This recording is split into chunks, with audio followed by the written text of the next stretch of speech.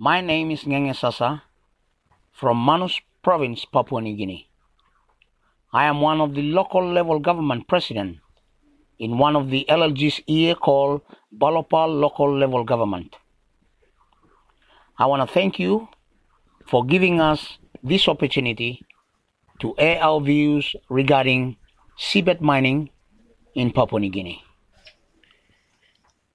We, the communities of Bismarck Sea and Solomon Seas in Papua New Guinea, we are totally opposing seabed mining into the country. Why? Because we believe seabed mining will just destroy our life forever.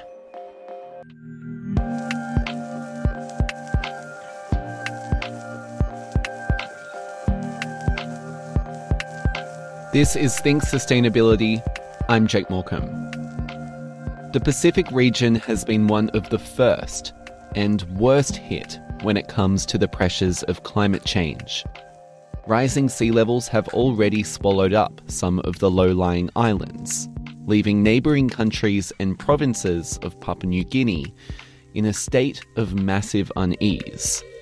But even after being recognised as one of the most vulnerable topographies across the planet, there's another movement brewing from beneath in the Pacific that adds another potentially disastrous threat to the very fabric of the region: seabed mining. The show today is about the frightening push to open up the sea floor, why mining companies are looking to uncharted waters, and asking, is there anyone with the power to rein them in?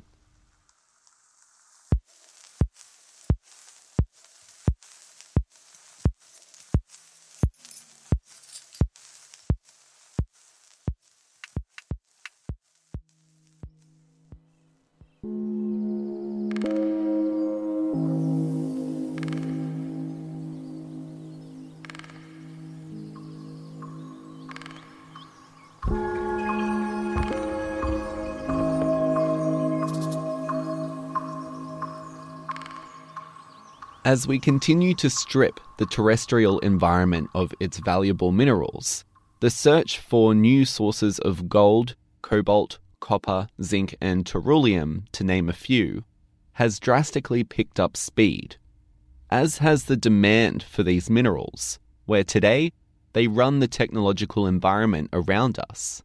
They're in our phones, our computers, our cars, trains, buildings and infrastructure. Our dependence on these resources, some might argue, has inevitably led us to the sea, where there lies a goldmine of untapped potential. I think it's been really attractive to mining companies for many decades, and that's because there's huge quantities of valuable metals found in the deep sea. And usually in much larger concentrations. There's higher percentages of those metals found in the ores in the deep sea than are often on land. Mining the ocean floor, according to Elsa Dominish from the Institute for Sustainable Futures at the University of Technology, Sydney, is attractive to some because it opens up the metals market for even more players. A lot of those metals or minerals might come exclusively from one country. Almost all the rare earths come from China, and around 2/3 of the world's cobalt comes from the Democratic Republic of Congo. So I think companies are interested in finding new sources of these metals that they may see as easier to access because they're not just dominated by one country. But it's not only appealing to players currently in the game. One of the curiosities of the deep sea mining world is that the big players involved are not the traditional mining companies. This is Duncan Curry, legal advisor for the Deep Sea Conservation Coalition. You don't have the companies that you're familiar with in Australia, for example, out there trying to figure out deep sea technologies. So the companies that are down there, as I said, have very deep pockets. But you also have startups, you have companies that have raised money from hedge funds and so on. Duncan says not only are people starting to notice there's money to be made here, but also that this industry could be a potential threat. Some of the companies around the world are concerned because deep-sea mining could crash the price in minerals. Mines in Chile, for example, may find that the price of copper goes down a lot if suddenly the world is flooded with cheap copper. The commercial realities are really quite complex. How do you think engaging in deep-sea mining could potentially change the metals market? It's kind of hard to say yet if this will change it, but vehicle manufacturers I know have been quite concerned about ensuring the supply of minerals. So they've been in discussions with particular mining companies to try and ensure long-term contracts to guarantee that they'll be able to buy those metals into the future. Because if this market all of a sudden booms, they want to ensure that they have a ready supply of minerals coming in to meet their demands? Yeah, and I think the main thing is ensuring that they have it at a price that they're happy to pay for it as well.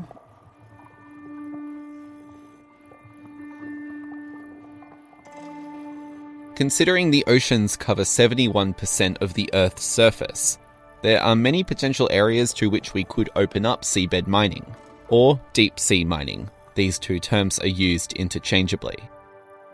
But much of the focus has been directed towards the Pacific. Particularly the cobalt, manganese, nickel and gold are found in high concentrations, I know, around Papua New Guinea, so that would be the main reason they're focusing on that area. Nautilus Minerals is a Canadian-based company and the first to acquire a commercial exploration license to suss out the opportunities for seabed mining. Their first project, Solwara 1, is posed to take place 30 k's off the coast of New Ireland Province in PNG, going 1.6 kilometres down, and would be the first seabed mining project across the planet. But the residents of Papua New Guinea are pushing back hard. Right now, in any rural community in Manus and in Papua New Guinea, the people in the villages are living without a lot of money, no electricity, no running water, but they're still happy. Large-scale mining companies are coming into our country, and they're telling us that if we accept mining will change our life for the better. If we want money, we can sell our own fruits and vegetables into the local market here to get some money to sustain our living. But for the community to involve in large-scale development like mining, it's not good for our community.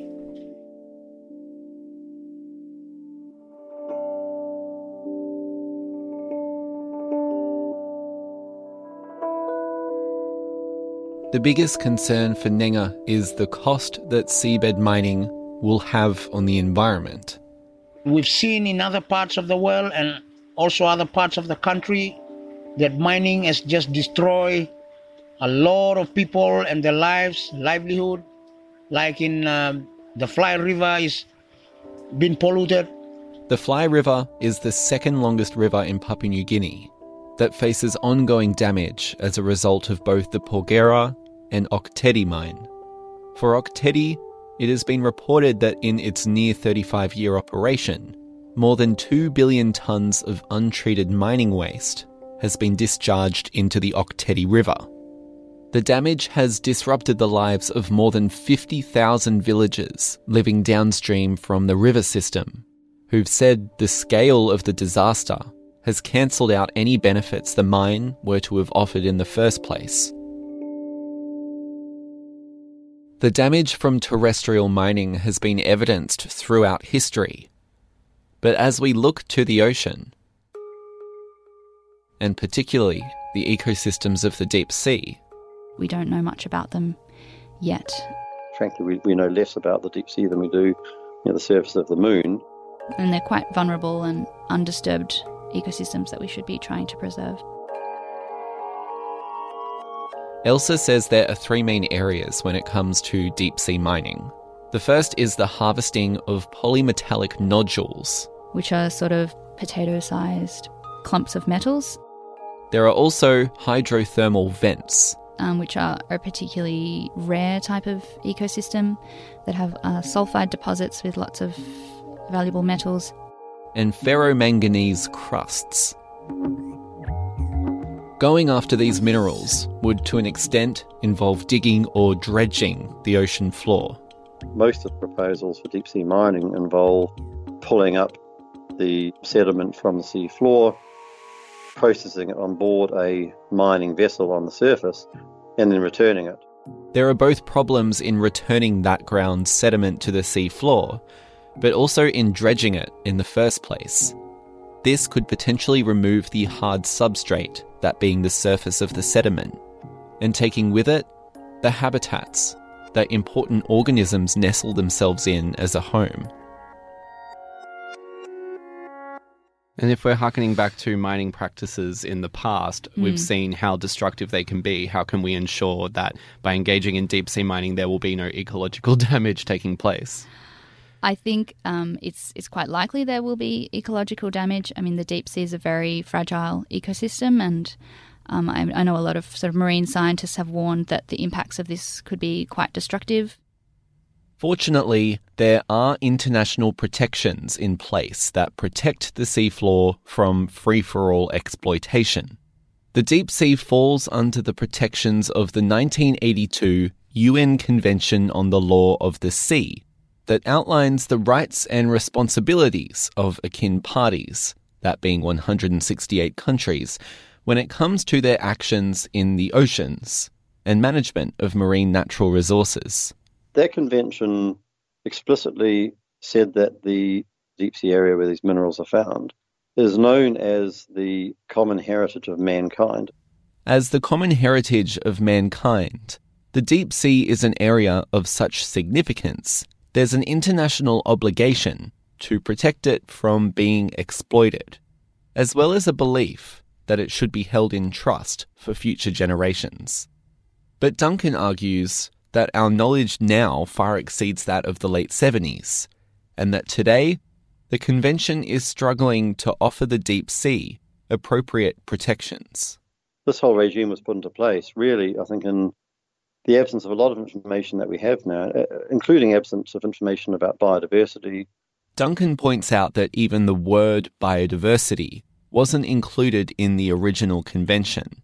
I think what we're really struggling with is this fact that this regime was put into place 40 years ago, and yet now we're faced with countries and companies trying to undertake this activity with a lot of scientists saying, well, hang on a minute, you're potentially destroying biodiversity that we have not even discovered yet.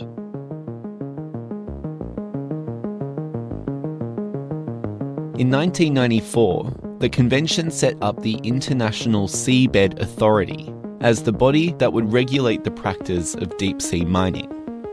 To date, 29 exploration licenses have been issued by the authority in parts of the Pacific, Atlantic, and Indian Oceans.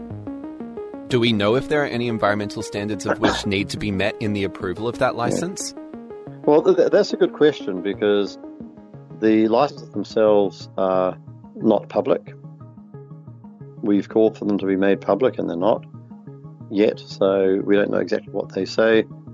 Also, the whole process for assessment of the environmental effects is still very, very unclear. There are no processes in place in the Seabed Authority for assessment and for looking at that test and saying, okay, well, these effects are going to be minor, or actually we're really concerned about the effects and therefore you need to change the way you're doing it, or we need to change the monitoring, or you don't need to do it at all.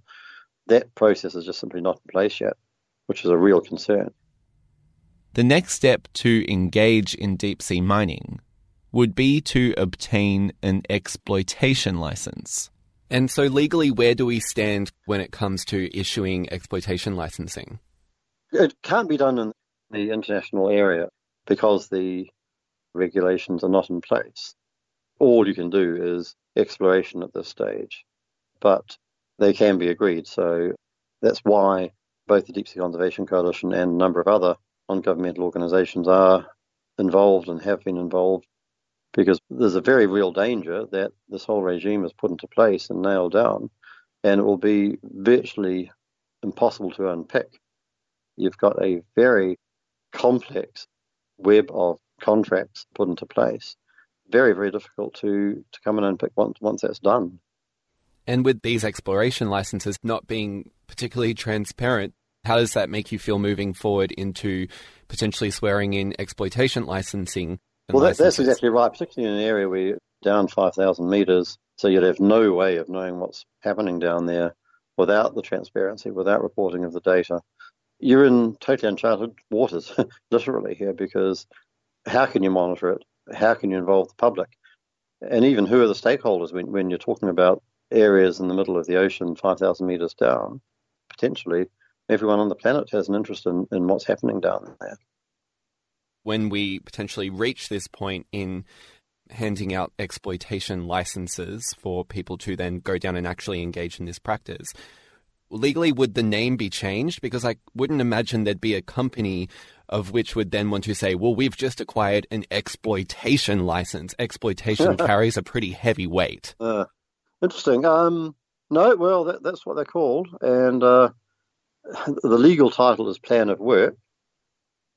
But, the International Seabed Authority is very clear in calling these exploitation regulations. That probably would be the title of the regulation. So I think we're really seeing, in this stage, the technology getting ahead of the regulation.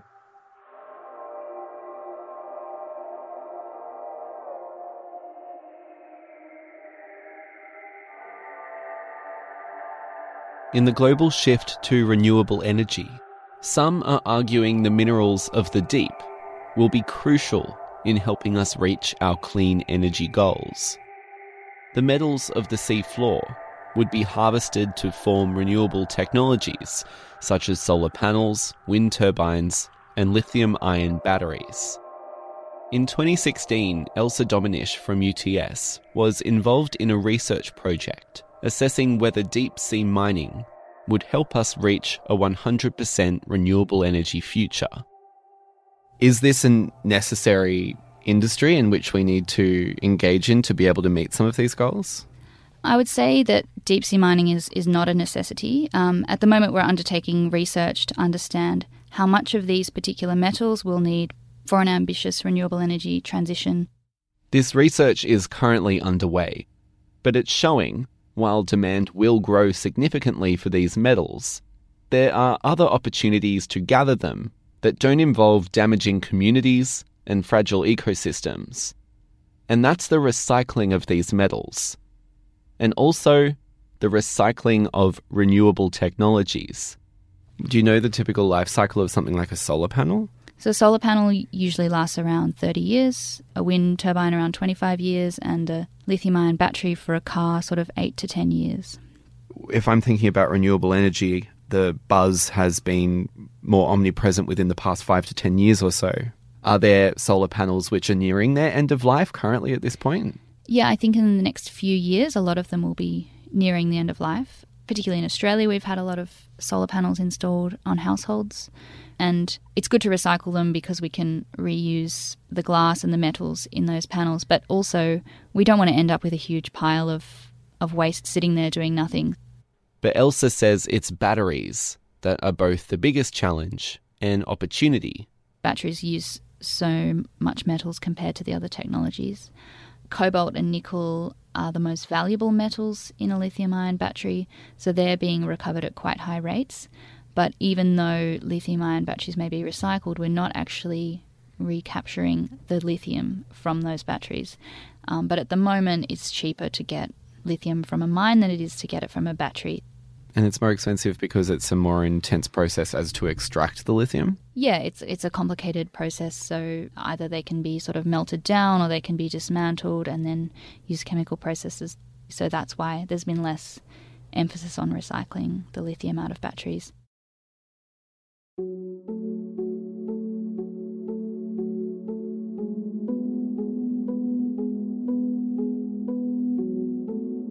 As for the Pacific, the slated Solwara 1 project at this point has been set adrift.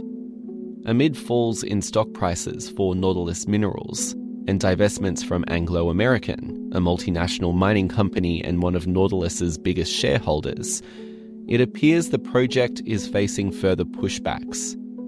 However, the cost to the communities of PNG remain very real, should it go ahead. But even with things currently on hiatus for Solwara 1, the communities remain unconvinced that deep-sea mining would work in their favour. Our goals is to totally stop seabed mining in Papua New Guinea. So my challenge to the government and to the mining companies are, if you're thinking that you will change our life for the better, I think that way of thinking it's not right, because Papua New Guinea, we have been living our simple lifestyle for years.